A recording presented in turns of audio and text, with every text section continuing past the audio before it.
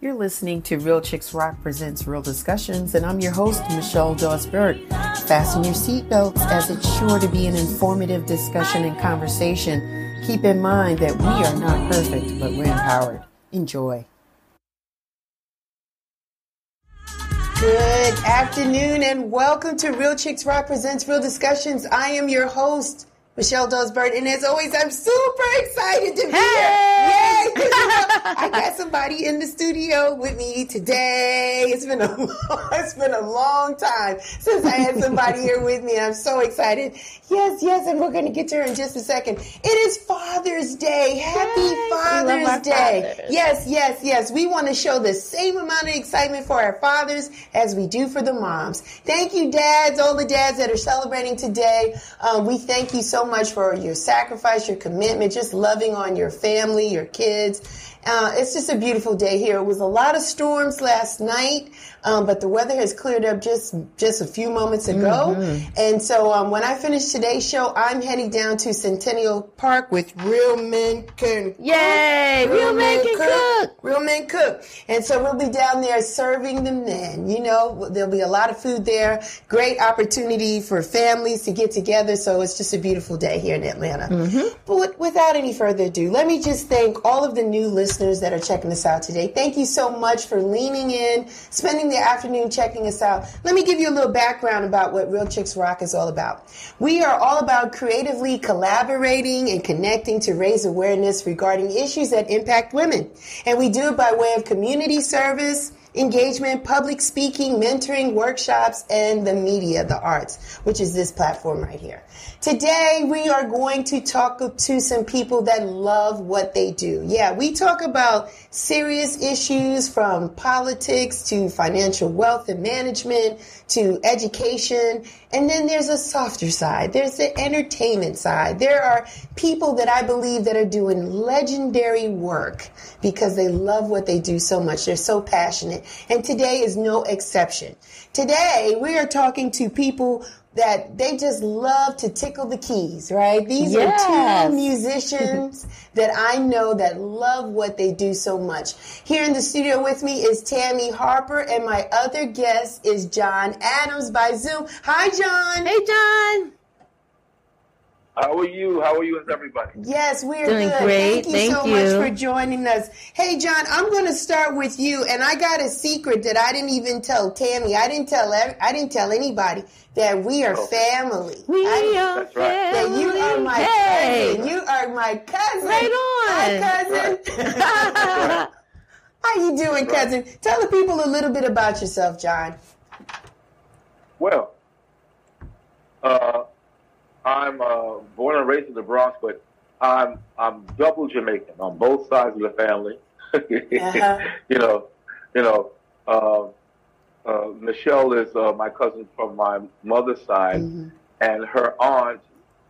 They had the twins run in the family. Mm-hmm. So there were twins that were my first cousins that didn't survive in Jamaica, but the others, Beverly and Sheila. Sheila is Michelle's mom. Those are twins that came to America, I think, in their early teens. Yes.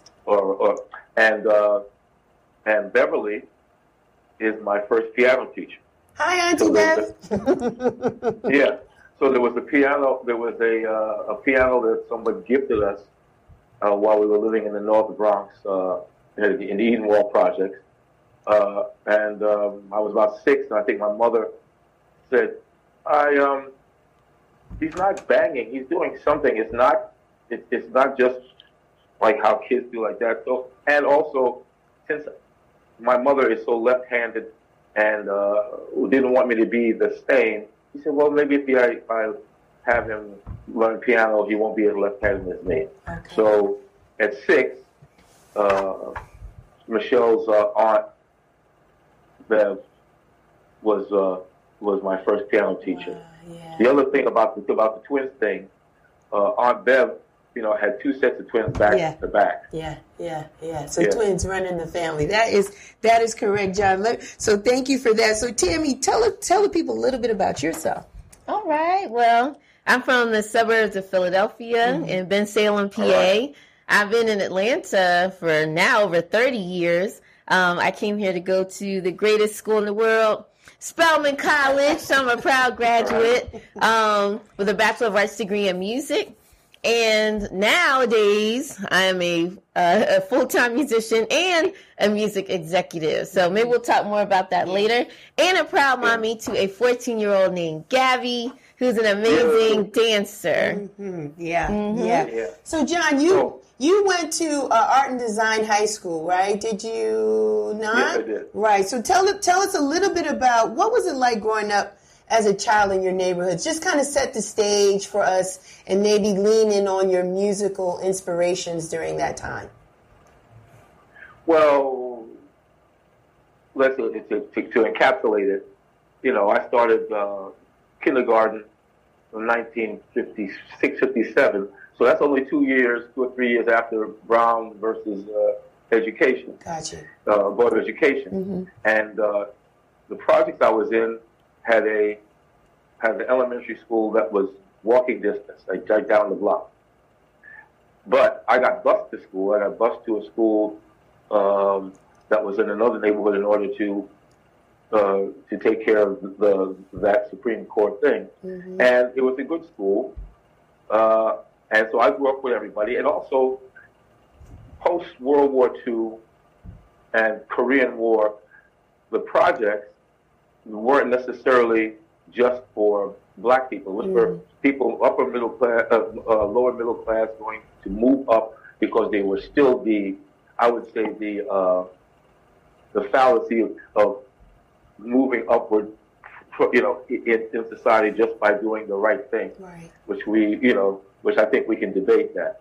And so I had Jewish neighbors, I had Italian neighbors, I had Puerto Rican neighbors, and we all went to school together. We played outside, all of that. Mm-hmm. So moving forward to that school, after I showed some interest with Bev,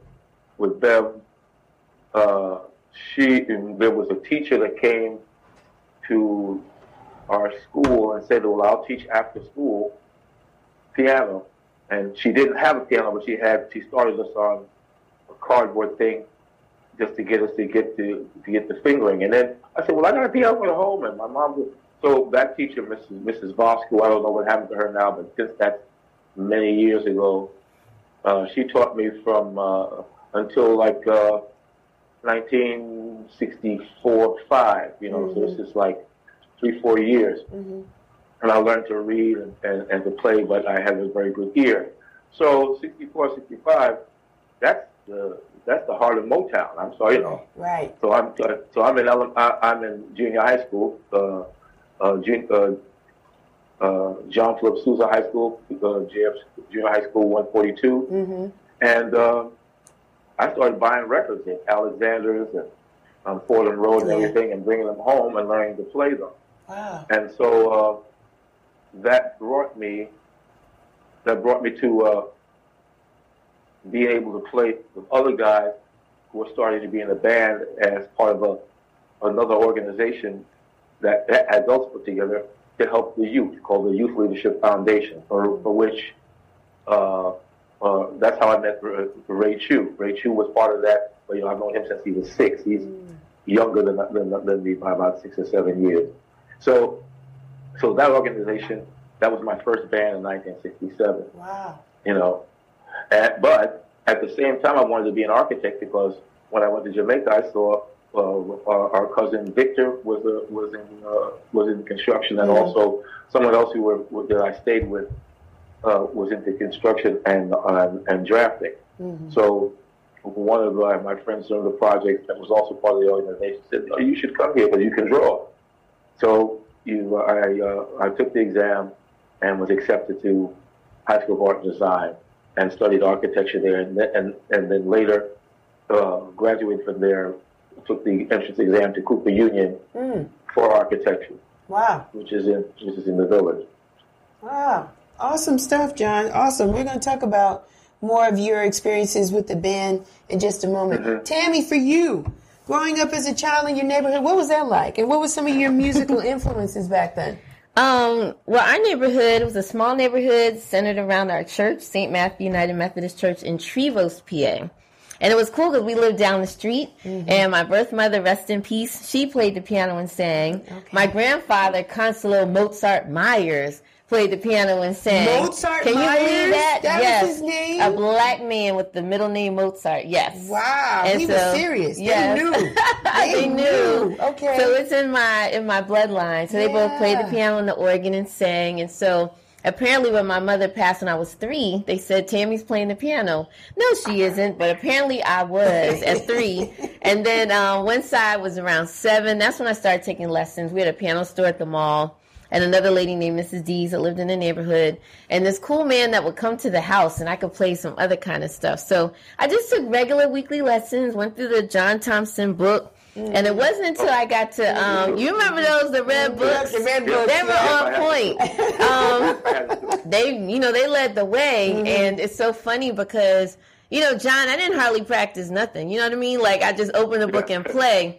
Then one day I got to Spelman College and Dr. Joyce Finch Johnston, and she said, cut those nails and get in the practice room. I still got nails. I'm a rebel. I still play with long fingernails. I cut them when I have classical to play, but then I'm like, oh my gosh, I'm actually practicing 2 hours a day, 7 days a week. So going from 0 and nothingness to 14 hours of practicing classical music. So Dr. Johnson changed my life, and then my musicianship went way, way up. So when I was a child, it was just playing in the church. All of our family, we had a family group called the Third Generation. We came in third place in the Kentucky Fried Chicken Gospel Contest, probably in the early 80s. Can you believe that? We were beat out by a barbershop quartet. There's a grown men beat us out. We were little children. But we were singing in 3-part harmony back then. And so it was really our family choirs, our church choirs, in high school. Doing my thing, still doing music in the course. And then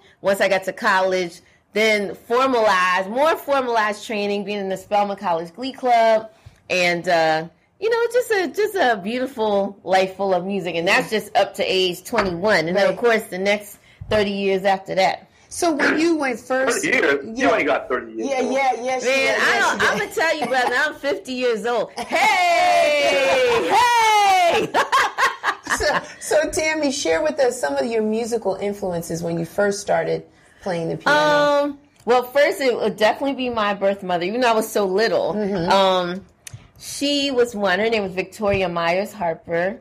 And my grandpa, Consuelo Mozart Myers. Then once you get into the teenage years, I don't know about you, John, but that's when I started buying sheet music. Even though I had an ear like you, but I wanted to play All This Love the way El DeBarge played it. I wanted to play Ribbon in the Sky the way Stevie played it. And I even bought, it was a song by Rick James. And it was, Ebony Eyes. I don't even remember that from the 80s. Oh, yeah. So I was buying sheet music so I could play it like them. And I mean, all these years later, I can still play it the same exact way. When I play Ribbon in the Sky, when you play... and there was another one by DeBarge, either like Stay This Way or something like that you play them and it sounds exactly like the record because they're pianists who wrote the songs, you know what I mean? So yes, those are some of my early influences. Stevie Wonder, I have an anthology right now. You know those songs in those hard keys, I kind of turn those pages. The hard keys. Oh, you mean an E flat and D flat and all that? Yes. Yes, I sometimes turn those pages because my brain don't want to do it, But oh my goodness, that anthology, and you just see all that brilliance came right out of Stevie. That's right. Song after song after song after song. You know what I mean? It sounds like for both of you, because you guys can learn music. You guys are trained, I guess, by your ear. So learning the learning a piano, a musical instrument, was not hard for you. Is that a safe assumption? It came natural, John. It just came natural for you, right? More or less. Right? More or less. Yeah, it was easy. Until I got to college, it felt easy. It's incredible because most of us, we just don't have that. So it's always a challenge and a struggle. Mm-hmm. So I want to move a little forward here, especially with you, John, because since we're family, we have some memories, right? And I remember as a kid, and just by the way, I used to play the piano too, not as well as you guys. Right, because there's a grand piano in the house. Yeah, we had a piano in the house. Rest in peace, my grandmother, Daphne Alberta Rod, who was like, you're going to learn how to play an instrument. So my sister Joanne played piano, then I played piano, and then I moved on to playing the violin. So I know, but I didn't have the ear for the piano. I just did what I did through the lessons and that type of thing. But John, what I remember, especially with you, is that when we were at your Aunt Alma's house, right, and in the basement, that's where the record playing took place and a lot of dancing took place. And I remember this one time, John, and correct me if I'm wrong, that you pulled out some vinyl, and on it had this asymmetrical design on the cover, a round, a square, and a rectangle, and the name of the group was called Change. Oh yeah. You remember that? Give it and fill me in. What did you play a part in that album? If I remember, maybe I'm out of pocket. Tell me why that album was so significant for us that day. Well, I pulled that out because that had to be at least 1981. Yes. Between just to fill in some of the gap between. I left the Cooper Union because I didn't like the way they were teaching, architecture, and they didn't, I didn't fit their program of what they wanted to see. So then at that time, they had open enrollment at City College and all the city universities. Okay. So I worked for a little time, and then I went to City College, and my mother thought that I was, that it was a mistake. And she said, "Oh God, you're going to eat paint," because musicians very often starve. But I said, Mom, you always told me what I'll do. I can do whatever I put my mind to. So, long story short, I ended up getting Bachelor of Fine Arts in music and, especially in jazz arranging. Nice. So I learned to write and arrange for a 20-piece band. Some of whose members are also, famous and well known. So, by the time I got out of college, I started the tour. I started with a group called Ecstasy, Passion, and Pain. Yes. Yes. And, and because I replaced somebody, and then that brought me to another person's house who had another group whose piano player left, and I brought my gear over to that house, and we practiced, and we finished the record, but it never got released because I filled that job well. That ended up, this is 76, 77, that put me to replace that same guy on Broadway in Arms Too Short to Box with God. Nice. Awesome. Brother show. So I ended up being assistant conductor, and I conducted that show 20 times. So moving forward to your thing, there were other groups that we can fill in later, but I had the group Change that album in Geometric Shapes. That was what they used to call a producer's record that had different artists, but one concept from the writers. And so Jocelyn Brown was on that record. And the first record had 2 songs by what's the name went out of my head. Luther Vandross. He sang 2 songs on that record, and they became hits. But he couldn't be the band leader. I mean, he couldn't leave and front that group, so he never did. So they did the second record, and they wanted to put a band together, and I ended up being in the band in '81. In '81, to do that, we opened for Rick James when he had that big record. That's awesome. That's man, it's incredible. Share with us a couple of the groups, if you don't mind, that you've had the opportunity to work with. Okay, with Ecstasy, Passion, and Pain. Let's see, Change. Let's see. These guys from Philly. 10% or nothing. Double Exposure. Yeah, Double Exposure. I went there. That's the first time I went to Africa with them. Wow. Nice. and that's 79. 80 and 81. That's changed. I was with, and then 82. I was with Phyllis Hyman. And then moved from Phyllis Hyman to Hush Productions, who that's Charles Huggins and his brothers. Charles was married to Melba Moore, and at the time they also had, Gene Carn and Frida Payne signed to them. But under them, they ended up having Kashif in there and Paul Lawrence Jones. So while I was there, someone else brought me in, and when he left, I was there from 82 to 85. So I ended up being the musical director for Melba Moore, for Lilo Thomas, and for Freddie Jackson. Nice.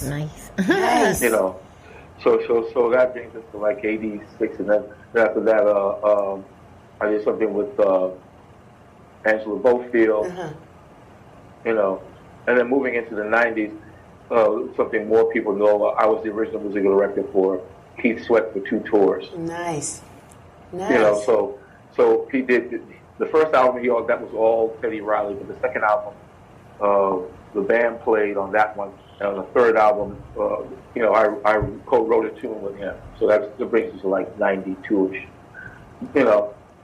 But I've had opportunity to play when I was with Armstrong Shore. We ended up playing for President Carter in the White House. Nice. Because I was with Misha Parrish from London. I ended up playing for the Princess Trust, and that put me in front of. I you played for Prince Charles and Lady Di, and I ended up meeting them. Wow. In the in the dressing room. Yeah. So I've got it's a lot of stuff. So that brings you to like 90. A lot of great groups, John. Thank you for that. Tammy, share with us, what was your first professional gig, and what was it like for you? The irony is I graduated from Spelman, and all of a sudden I was in a band called Hip Chick. 7 women of color. Okay. And we booked a tour for the DOD, which is the Department of Defense. So all of a sudden, so Honduras, Panama, Puerto Rico, Antigua, and Bermuda. So, 21 years old, like, what? And so we practiced like 6 hours, 7 to midnight, 6 days a week. So we knew that, most of us knew the music back and front and had our routines and everything. And we did covers. So just imagine you go to Honduras and you're on the military base and all you see is men. Hey! So 7 women, all these men. Hey, I'm saying hi to my Facebook family. Hi, you guys. And so you know how much fun that was. Woo-hoo. And the first set, all the men were in the back of the room and we're in the front. By the time the second set, they were like right in front of us. And, this is 92. So we were doing songs like Real Love, Mary J. Blige. And we did Get It Up. Get it up, get ready for. Even though it was a Prince original. We did all kinds of stuff because TLC also brought that song back. And so as my first professional gig, it was nice to get paid. Yeah. And I sent the money back to my sister, who of course spent all the money. Sorry, Melissa, I called you out. Melissa, she called you out, Melissa. She did. Yeah. I was like, Melissa, where's our money? But anyway, it was fantastic. So that was a 3-week tour, October of 92. And then I'm just going to mention one more story. So that band broke up. Then I was in a second band called Van Gogh, who was featuring Van Hunt. I think many of you guys know he's a national recording artist. Yeah. But at the time in the band, I'm like, he's a genius. This just ain't going to last. And I don't like to talk about stuff like that, but that's exactly what happened. We auditioned for Dionne Ferris, and she took Van away, and our band just kind of split up. Wow. So after 2 bands, it didn't really go. That's like, maybe let's just get a job. So that's why I fell into human resources and did music on the side. Okay. So later we'll talk some as we go further into our lives. But yes, that was my first professional gig on tour. Now, so Tammy, did you find that you got more of your support from home or through school, or where did you get most of your support?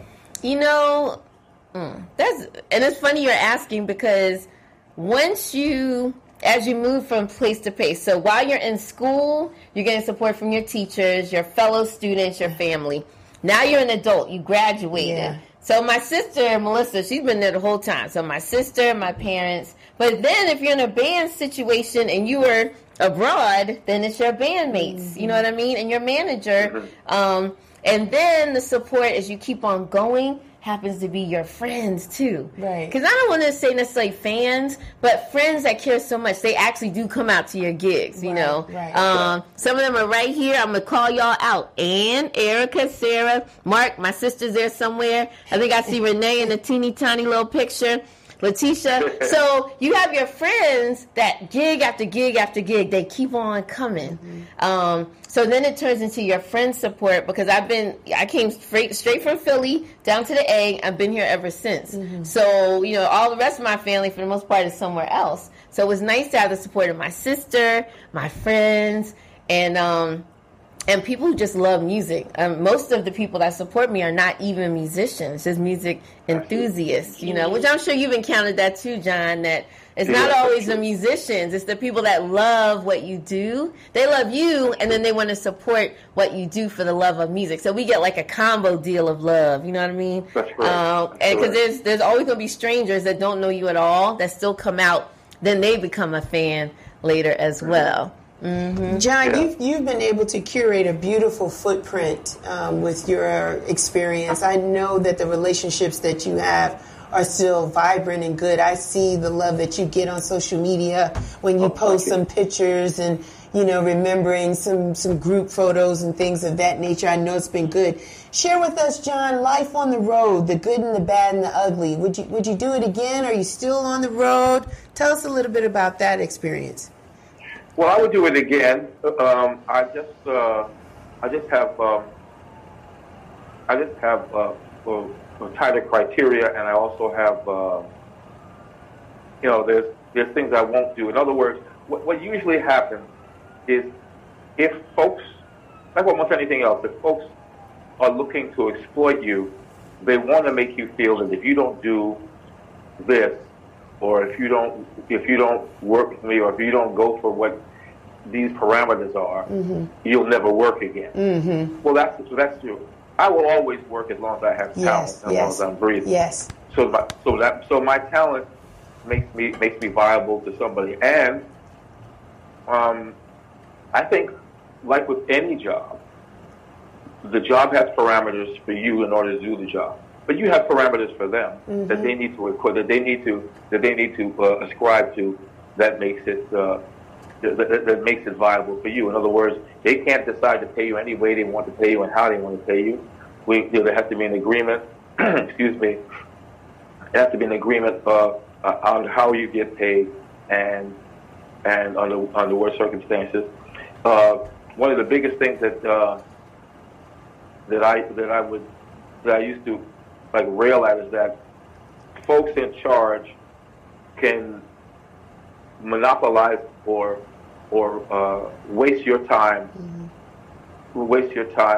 however, with no consequence. However, if you are late, they want to dock you. Right. Well, okay. The best situation like that was when we were changed. The person in charge of that was the road manager.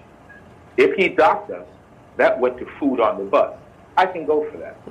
But if we're in rehearsal, the management makes you wait, and you're waiting. But they don't get docked. But if you waste, you're 10 minutes late, they want to dock you, they get to keep the money.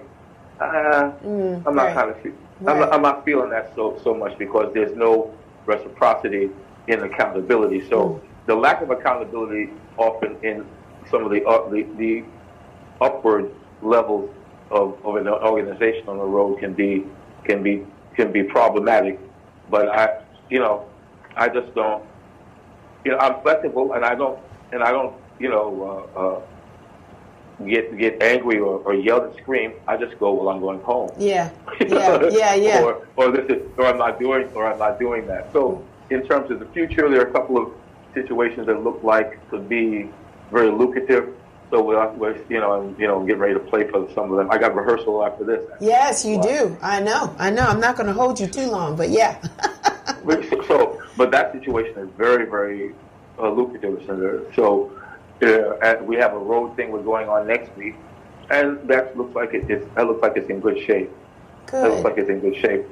Good for you. Good. I want to ask you this, John, because you've done so many different things. You've written music, and you've been a musical director. Which one do you like better or more? You like writing, producing the music more, or being that musical director? What's your fave? I like it all. I mean, it depends on the situation. I think I've been in a position.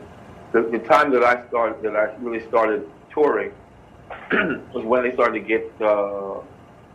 Even when I wasn't a musical director, it required 2 keyboard players. So I'm used to working in a group to make the thing happen. Right. But also as a band leader, I like to help the progress in the direction without necessarily having to tell everyone what exactly to do or So there's always room when you're doing music for that person's individual expression. Yeah.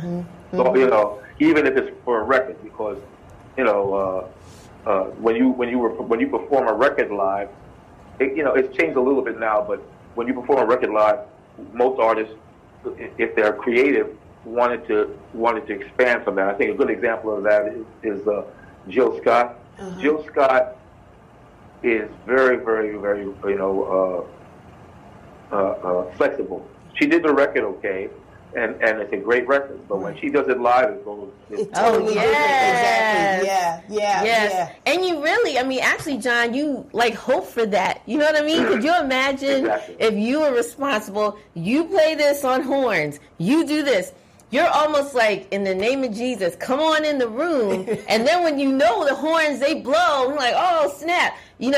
Because they are that good and they are that creative that you're just, like you're saying, you're giving the direction. You don't have to say, play these notes, do this. It's a more, that's the part that I like. I've been to plenty of shows, and you can see who's giving the direction, and that you can sell the parts where people have the opportunity to breathe, we'll say. You know what I mean? That's correct. That's right. Yeah, I wish I would have seen you out somewhere. So you may have to tell me on the side where you're going to be. Well, so I could, you're going to have to go to New York too, right? Yeah, my daughter wants to go. I'll go to New York. So Tammy, for you are a musician. During the green room setup, you're singing, la la la la. You sing. So where are you now? Because I heard music executive. So tell us a little bit. How did you get into that space? You know what? That was the grace of God. Okay. Literally. So, and many of you guys know already, but in 2011, I was at my job for, I guess at that time, 14 years. And everybody knew I worked in human resources, but I was also a musician. Mm-hmm. And I just started getting those feelings like, oh, I just really want to do music. And I went to go talk to my senior VP. And she's like, Tammy, let's talk about your career. And I was going to give some BS answer, which really isn't even me. But I couldn't even open my mouth. And God said in this ear, it's time. And then I looked at her and I said, I'm not supposed to be here. And the tears fell. She said, Tammy, I didn't mean to make you cry. I said, I'm leaving, just not today. Okay. And 9 months after that, March 30th, 2012, Revolution Day, Revelation Day, Freedom Day, we're going to call it. It wasn't Juneteenth, but it was Freedom Day. And so now we're at the 9-year mark. So 9 years of being a full-time musician. Right. Then 8 months ago, I'm walking these streets, just exercising. God, I feel like I want more. Whatever more looks like, I don't know. Then the same posters I look at every day, I see one that says A&R. What? Yeah. I can do this. Interview. And he said, Tammy, the CEO, you got to make a choice. You want to be an artist or a music executive? Oh, snap. I'm going to pray about it and come back to you, brother. So I was like, man, I can do both. So I am still a musician. I am a music executive. So to answer the question, I'm a VP of A&R. Mm-hmm. So A&R is artist and repertoire, for those who don't know. of artist development with a company called Wealth Nation, an artist development and brand management company. So I started as an A&R, kept on going, scouting talent. Then I got promoted to assistant VP. Oh, snap. Then I got promoted to VP. What? With the team. And what? And who? And what? So the grace of God, and like I've told people, you don't know me, John, but for the first time in my life, I'm being fully utilized. Wow. Do you know what I mean? Like when we say fully utilized, because I don't know about you, but sometimes these musical spaces, you're put into the box. You have so much to give, you're put in the box. So in the music spaces, I am an educator. I'm a church musician. I have private students. I teach her child, Christopher. Shout out to Christopher, my piano student. Yes. So lots of piano students in the church and my elders. So I teach to the elderly and I play for the elderly. And then, just so many cool things. I mean, the interview with Michelle, Real Chicks Rock, shout out. And then everybody over here on Facebook. So it's like, OMG. And then, John, every round going higher and higher. I have not done what you have done, brother. But at 50 years old, I'm like, whoa, like I'm at the, there's a gentleman, the black man that won the Tony Award at like 70 years old. And he said, when you get to the top of the mountain, you're at the bottom of the next mountain. So even though I got up to VP, I feel like I'm at the bottom of the mountain because I can see all these other amazing things happening because I put my requests out to God and then he comes back with a little platter. You know what I mean? And somebody's like, here you go. Here's an assortment platter. I really did want all of these donuts. I really did. I didn't want just glaze. I really wanted all of this. And he says, here you go, Tim. And then I take it and I take that ball and run. Do you know what I mean? So I can't, John, we're going to talk offline because you are so super dope for your expertise and some things like that. And I'm sure we have people in common that we know. Even my brother-in-law, give him some shout-outs. Yes. Hey, Drew. Phil Davis is my brother-in-law, married to my sister, and he is an amazing Grammy Award-winning jazz pianist. Yes. So my favorite musician in the A is now my brother-in-law. Believe it or not, that's the way that God works. Don't mean to turn this into a spiritual conversation, but we must give it to him. That's the whole point. You know what I mean?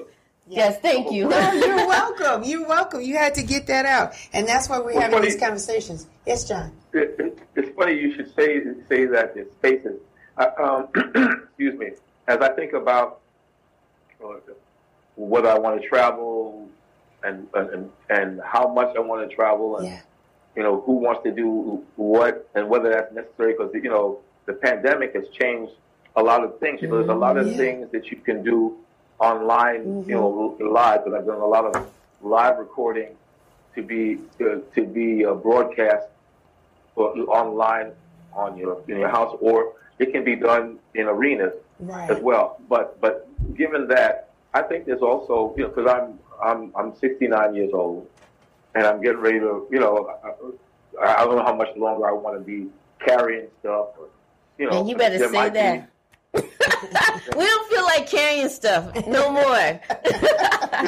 All my stuff is lightweight and all that. However, I want to add another thing in, and I might, I'm thinking about.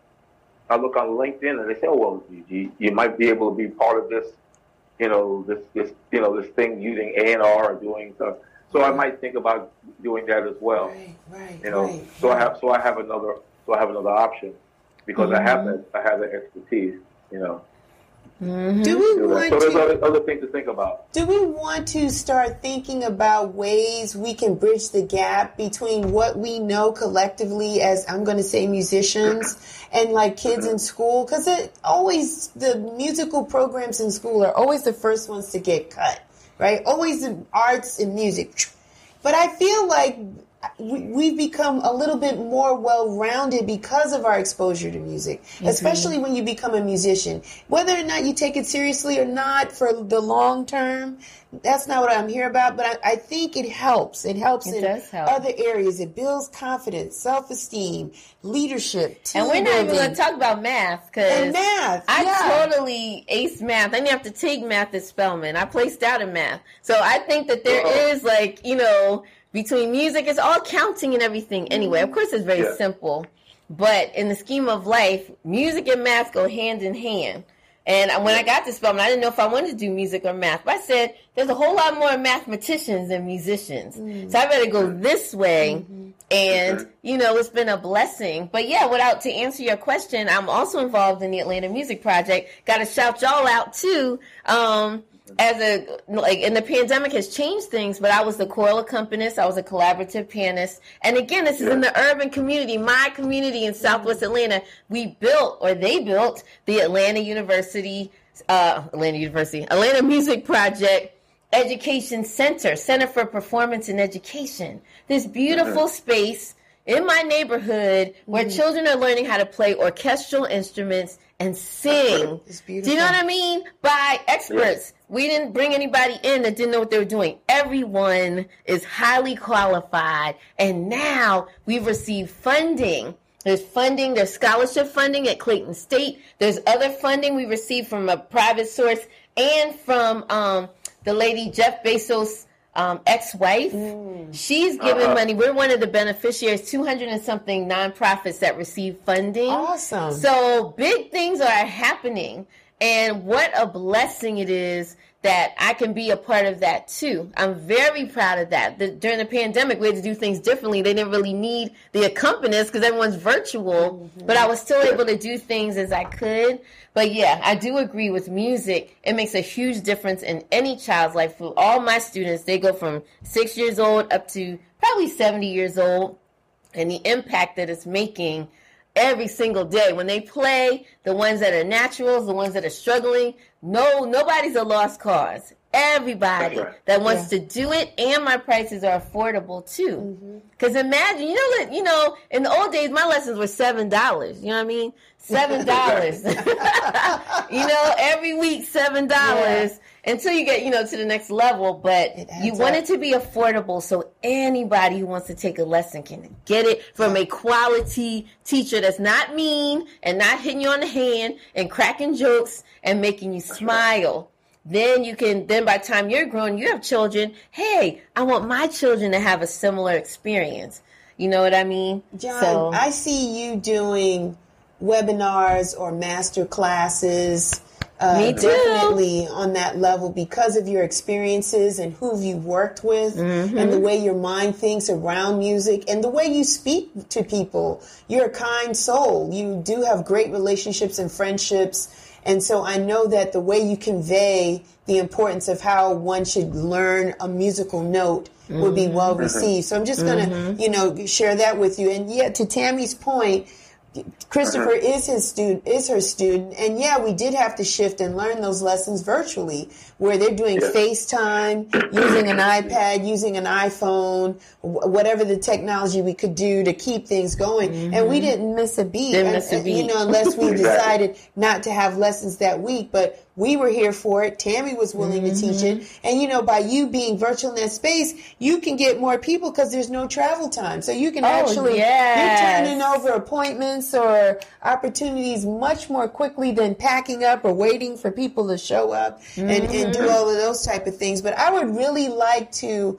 see that. I think what you've done, John, definitely is a legacy work. Yeah. And I would love to any way to inspire, however, to make sure that what you've learned we can pass on to these children because there's definitely something amiss. I was on a conversation this morning where some of our children today or the generations coming behind us don't even know how to write love songs because it's just different. It's just a different. You're right about that. It's just a different time. So just the way that we write music, approach music, listen to music, how it makes us feel is totally different. For me, it's a life-saving mechanism. It is. It takes me to a time and a place. I know specifics. I know the words. It makes me feel a certain way. And I know for most people who love music and who are our musicians feel the same way. So this is excellent. So I just wanted to throw that out for you.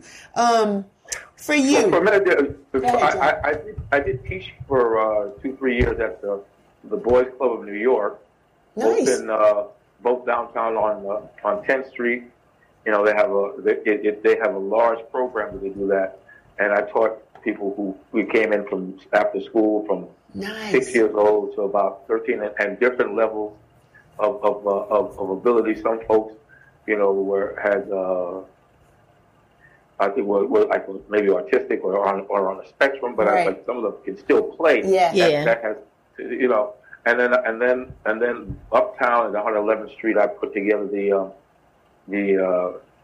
electronic music center. They had one earlier that was on PCs, but then I switched it over to Macs for a couple of years, and then the issue that we're talking about, I think, in education, is that it's tied to money and to, as opposed to developing a full human being. The schooling that we went to was about creating, a human being that followed like maybe the English style of even though they were thinking about empire building, it was following the Greek and Roman style of this. The book is this big. Right. Well, and so you do music, and everybody's not going to be great at music or art or anything, but it opens up your mind. Now they're teaching to test. That's true. And they're teaching to test, and I will say this about music now. Ethnically, I think black people in music are narrowcast. That is, it's not broadcast. In other words, someone my age, if I'm doing country music and I'm not black, I might still be able to get a hit record on the radio. But now I'm not doing that. That's not going to happen for me. I might unless it would have to be online or something like that. Right. So what the kids say, oh, you make beats? That's not play. So they mean they do. Can you make a song? Yeah. Like a DJ, more or less. Right. But not necessarily do you play anything. So they learn to do that, which is one thing. That's fine. But they're not. So much more. Yeah. There's nothing in school to cover the rest of it. You can cover all of that and do the beats. I don't have I'll close by saying this. I don't have a problem with the kind of music that's happening now, because the type of music we went to a club for, our parents didn't like that neither. But there's all kinds of radio for all kinds of music for other ethnic groups that get famous, and we only get to do this. Yeah. So we have to expand. Yeah, we got to expand. Yes. So let me ask you this, John. Is there an artist that you'd like to work with that you've not done so already? Got somebody in mind? Anybody that you'd like to work with? Yeah, Joe Scott would be nice. Yeah. I have some friends. The other thing that I was lucky because a person who I call an older brother, his son is Salaam Remi. Okay. So because of Salaam Remi, I'm on Amy Winehouse's record. Yes. Yay! So that was a privilege. I got to meet her. Nice. And that same fellow, Salaam Remi, and some other friends of mine who are my contemporaries got to do the United States versus Billie Holiday. So that Andra Day did a fabulous job. She did very good. Yes. And you said you're on that project too? No, I'm not on that one. Other friends of mine, the piano player on that one is Alex Bugnon, who's also. Yes, that is so. Because it's true. Like the world gets smaller as you get older. I'm sure you know that. So now it's a blessing when you go to an event and there's my friends in the horns. Shout out to Mike Burton if you're listening. Mike Burton, there's it's like this person on bass, this person on keys, this person over here. Oh man, and then let's not forget the women, the black girl magic. Right. Do you know how exciting it is for me as a musician? My dream wasn't necessarily to go on world tours and do all that stuff. I can say I did it once. Even though it was 30 years ago, I did it once, so I can check that off. but I have other female musician friends that are doing it now. You know, like Tracy, you know, when she, and can't forget about Tasia, you know, on tour with Janelle Monáe. You know what I'm saying? Like, so many, and it's just a beautiful thing when you look and see the sisters up there too, because as you know, the brothers be up there all the time dominating, which is fine, but there's so many quality sister musicians that are out there too. So it's really exciting to see when you turn on the TV, hey, there's some ladies, you know what I mean? And of course, like when Beyonce first had her all-female band, I auditioned. I said, I don't know if I'm going to make it, but I'm going to try. You know what I mean? I'm going to try. And then I know some of those people too. Yeah. So you know what I mean?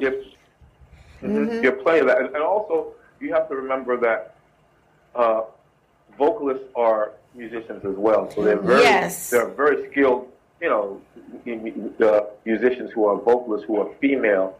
And we, as well, musicians who are vocalists should also study as much as they can about their craft, whether they can read or not. But they shouldn't consider themselves separate from, you know, from the craft of music. Yes, and thank you for bringing that into the discussion too, because you're absolutely right. I know some phenomenal vocalists as well. So we can't leave, I mean, the brothers too, but we're talking about the sisters. We know, and I know you know of many, even here in Atlanta, super talented. And like I said, now when you know them personally and you give a shout out or you're proud of them, like how cool with social media? I repost all the time. My brothers and sister musicians. You know, some of my friends just became, let's say they're a governor for the Grammy Recording Academy. Now they're governors. I just reposted that stuff. I was so excited. 3 people I knew.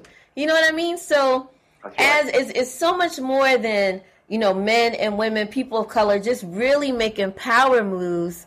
Do you know, I don't know where I'm going to go. I'm a new executive. You know what I mean? I've never been a vice president in my life, John. You know what I mean? I've never led anyone except a choir, a band, you know, and now I have a team, you know, so when we talk about being fully utilized and all that we're capable to do, and there's so much more, you know what I mean? So these are the exciting times. People want to start slowing down. You ain't slowed down. I heard how old you are. You ain't slowed down. I ain't slowing down either. So you really want to say, keep up. You know what I mean? Keep up with us. You know, you're my senior, and I'm going to talk to you offline sometime soon, and get some more from you and continue to be a sponge. And that's how I think our children, when we provide, like this one right here, Miss Michelle, provided for her child. You know, even my little piano lessons once a week, I still am pouring into Christopher. You know what I mean? And so all the children and all the people I touch, like, because I worked actually at Boys and Girls Clubs of America. That's where I was for 15 years at the national office before I became a full-time musician. So I think in these days and times, we keep pushing that needle forward in our musicianship. And the people that want to play by ear, I give them a little bit of room, but I want to steer them back to this book to learn the foundation of reading these notes and then go from there and then launch from there. Tammy, you got an artist you like to work with? Well, you know, in terms of my dreams, Stevie Wonder, who I absolutely love. Stevie, if I could work with him, meet him, hold his hand or something, Stevie Wonder. In terms of genius level, which is more of what you're talking about, John, would be Quincy Jones. Man, when I watched the Quincy Jones documentary, I took orchestration. That was so hard. You know what I mean? So to know he was being, you know, writing for Frank Sinatra and going on tour. So in terms of like the genius would be him, my Stevie Wonder. In terms of my boo thing, that would be Maxwell. And then in terms of Black Girl Magic, Alicia Keys, because we're both classically trained pianists from up top, you know, like that. That's why I would say Alicia Keys, because we be like that. Jill, like you said, I've met her a couple times. I don't know her, you know, but it would be fun to work with her too. And I mean, there's just so many different musicians. I like her. She's new. Yeah, she's my cousin Robbie. She's amazing. She's amazing. My cousin Robbie was working with her, and that's how we got his Grammy. I guess it was 2019, right before the pandemic. His name is, well, he goes by LB, but he's Robbie Dorsey. He's an engineer, and he's worked with all kinds of people from the Roots and all kinds of people. But when he was talking about Gabby for like 5 years, all of us in the family, I told y'all about Gabby. Who's Gabby? Her. And he went to the Grammys, and he said, if she wins Album of the Year, I'll get a statue. But if she wins Best R&B Album, I'll get a certificate. And she won Best R&B Album. So I was so proud of my cousin. He went to Howard, left Howard, went to New York to be a music. So all this 20 years, that's why I'm like, I don't mind waiting. You know what I mean? I just want to go to the Grammys. You know what I mean? I don't have to be a governor. If I can go. So when we talk about the bottom of the mountain, and I have my sights set going higher, Africa, that's my dream. You know, I want to go to Africa, whether it's with or without artists, and go or tour. You know, hear the rhythms and the beats and everything. Fela Kuti. If I went to, you know, Nigeria and heard some Afrobeat, I'd probably pass out and come back to life dancing. But yes, I have a whole lot of dreams, so I'm not giving up. That's why I'm like, John, I'm going to talk to you offline about some other stuff. I got one more thing, right. So in 1980, I ended up playing with Harry Belafonte. So we did all of Canada, and then we went to Cuba. We went to Cuba. Yes. I was in Cuba for 10 days, and I was this close to Fidel Castro. What? Now, what about a cigar? Did you get a cigar? I didn't smoke, but I brought one home. and then we went to Jamaica, which at that time they were having political turmoil. They had just tried to assassinate Norman Manley. Yeah. Wow. And that's 1980, and I said, he said, he's coming to see us. I said, where's he sitting? Because they just shot at him. You know. And you want to be alive. Yeah. But that ended up being all right. Wow. So, John, you mentioned you got some things coming up. You wouldn't mind going back on the road, some things looking pretty lucrative, but it's really based on where you are as a musician, so the conditions are fitting for you. So that's really exciting news, and so I'm so happy for you. How can people find you, John? Like, how can people find you? On social media? You got some platforms. What you doing? Where you at? I'm on Facebook. I'm John F. Adams. So there are other ones, there's other guys that are John Adams as well. John F. Adams. I don't do the Instagram. I hit that every once in a while, but mainly Facebook. Also, you can look for me by name on. I have a single out that I put. It's called "Everything I Eat Turns to Gas." It's on iTunes. It's on Spotify. It's on SoundCloud as well. Okay. Under John F. Adams, and I'm also working with a young lady from Alabama who's a surgeon. She's a very talented entrepreneur who runs a spa for wellness from here to here. Yes. And her name, she goes by The Real Talk MD. So we wrote. She's on those same platforms, iTunes, Spotify, SoundCloud, and we have 2 tunes on there. One tune is called. There's an acronym MACE. Meditate, affirmation, communication, elevation. Awesome. And another one called Power. So we wrote that, this year. So those are 2 things that you can look for. And also, I'm performing with the African artist. Her name is Natu, Natu Camara, Camara. She's from Guinea Conakry. They speak French and their native languages. That's what we're going to rehearse with now. That's awesome. If you look for her, she's posted where we will be next weekend. Nice. Congratulations, John. Yay. That's awesome. That's some good stuff. Awesome stuff. We're going to check you out. Awesome stuff. Tammy, what's going on with you? What projects do you have going on? Well, mostly I'm going to talk about the A&R side. Okay. So Wealth Nation. So I have 3 artists that I work with personally. So we have Aerial Views, Ariel, Aerial Views Music, and he is releasing his second single called Focus on Friday, June 25th, and he's having his single release party at Cat's Cafe, y'all. You guys that are in Atlanta, come on to Cat's Cafe, Saturday, June 26th from 6 to 8 p.m. Then my second artist, Gifted Youngsters. He's in Seattle, and he's a hip-hop artist, and it's Gifted and then Youngsters, but with an A-Z on the end. Gifted Youngsters. He's doing some big things. And then my third artist, her name is Tabitha. She's brand new. So I can't say anything about Tabitha right now because that's how new she is. Okay. Now, also, there's another artist. So I told you guys I have a team. So as a team lead, one of the artists is named Luow, Luow. And me and my daughter Gabby are featured in his new music video called All That and Some Chips. And he's from Louisiana, and I play the mom, and Gabby plays the sister, and it's very cute. But it already has 125,000 views, probably more than that. Go on YouTube, look at Luow, Luow, for that song. And then there's this other set of twins named the Stoners. Their last name is Stoner, and they're hip hop artists, and they're coming out soon. The Stoners. Yes. And then there's another gentleman, I'm also on that team, named Jay Monday. He's dope. He's a chiropractor, a doctor, medical doctor, something. He's dope too. Letter J Monday. And he has a new mixtape called Homage, Homage. I'm looking at the site now.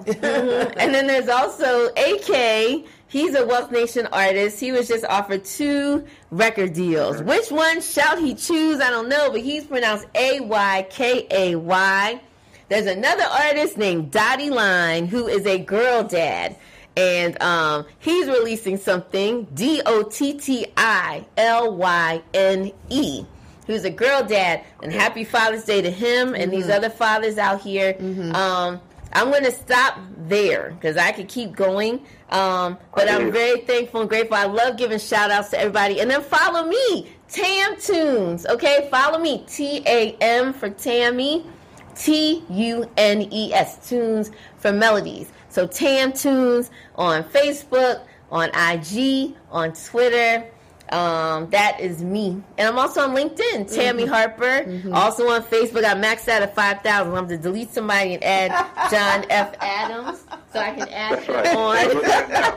But Tam Tunes on Facebook only has 900 and something. So follow me on Tam Tunes on Facebook, Tammy Harper on Facebook. Put in a request and we'll have to delete somebody and add you, but I'd be happy to. And thank you, Michelle, for this opportunity. You're welcome. Thank you, cuz. You're welcome. You know, John, we are so proud of you as a family. I just wanted to extend this platform to you just to let people know the body of work that you've done, because I consider it legendary. So thank you for everything that you've done in the musical space. Thanks for being one of my favorite cousins. I love you.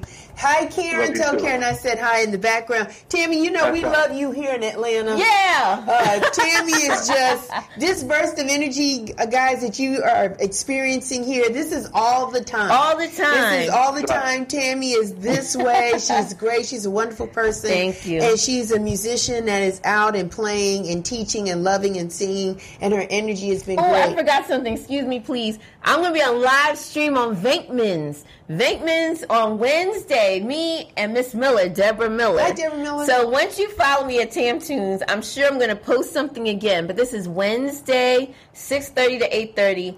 And I think it's like volume.tv/Venkman, VENKMANS. Volume.tv/Venkman, 6:30 to 8:30. And we can see you and we can talk back to you while we're performing 2 hours straight. And Deborah Miller. So I'm on keys, singing backgrounds, and Deb is our lead vocalist. That's for good. Wednesday. Thank you. It's good stuff. Thank you, guys. I want to thank you guys.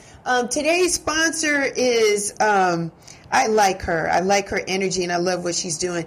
The real Madam CJ. She's awesome.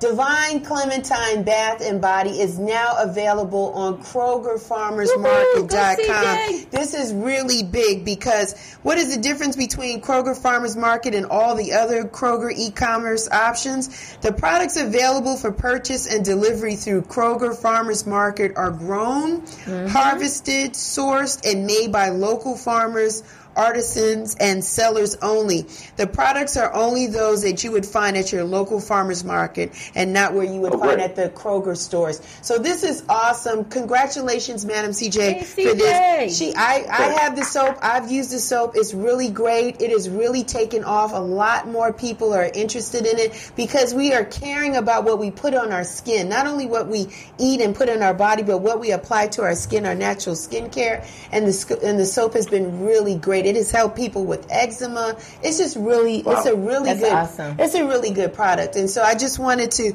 I'm thankful that she's our sponsor for today. Keep up the great work. Keep up the things that you're doing and saying to enlighten us in the community. We love it, and we love the way you deliver the message. So congratulations to Madam CJ, and go to Kroger Farmers Market and get that Divine Clementine Bath and Body products that she's selling through them now. I also want to thank our listeners. We got some listeners way across the pond in the UK and Germany and Paraguay. Thanks, you guys, and Get Live Radio for checking us out. Thank you here locally in the Atlanta metropolitan area on WDJY 99.1 FM. Thank you so much for leaning in, listening, asking questions, asking about the show, liking the show. We love the fact that you're doing it. And you also check us out on live streams as well. Thank you so much. Special thanks to BeatBreakRadioFM.com. You know what, guys. I love you guys. Thank you so much for airing our show on that platform. Now, for you guys, listen, ever since we turned season 6, I've been doing this for 5 years. Awesome. Yeah, and so in April we started our 6th season, and so I decided to close out the show with a tribute to somebody that I love in the musical, radio, communication, media space. That is the late, great Frankie Crocker. And the one thing that he always said to us was, may you live to be 100, and I live to be 100 minus a day, so I never have to know that beautiful people like you had passed away. Thank you, everyone, for your time. I'm Real Chicks Rock. You know where to find me. I'm on Instagram, Facebook, and check out the website, realchicksrock.com. Until next time, you guys, be well, take care, and continue to rock. Thanks for listening to today's episode. If you have a product or service you'd like to have promoted during the show, please contact us at info@realchicksrock.com and we'll send you the details. We're reaching the masses, and we would love for you to join us on the ride. Until next time, take care and continue to rock on.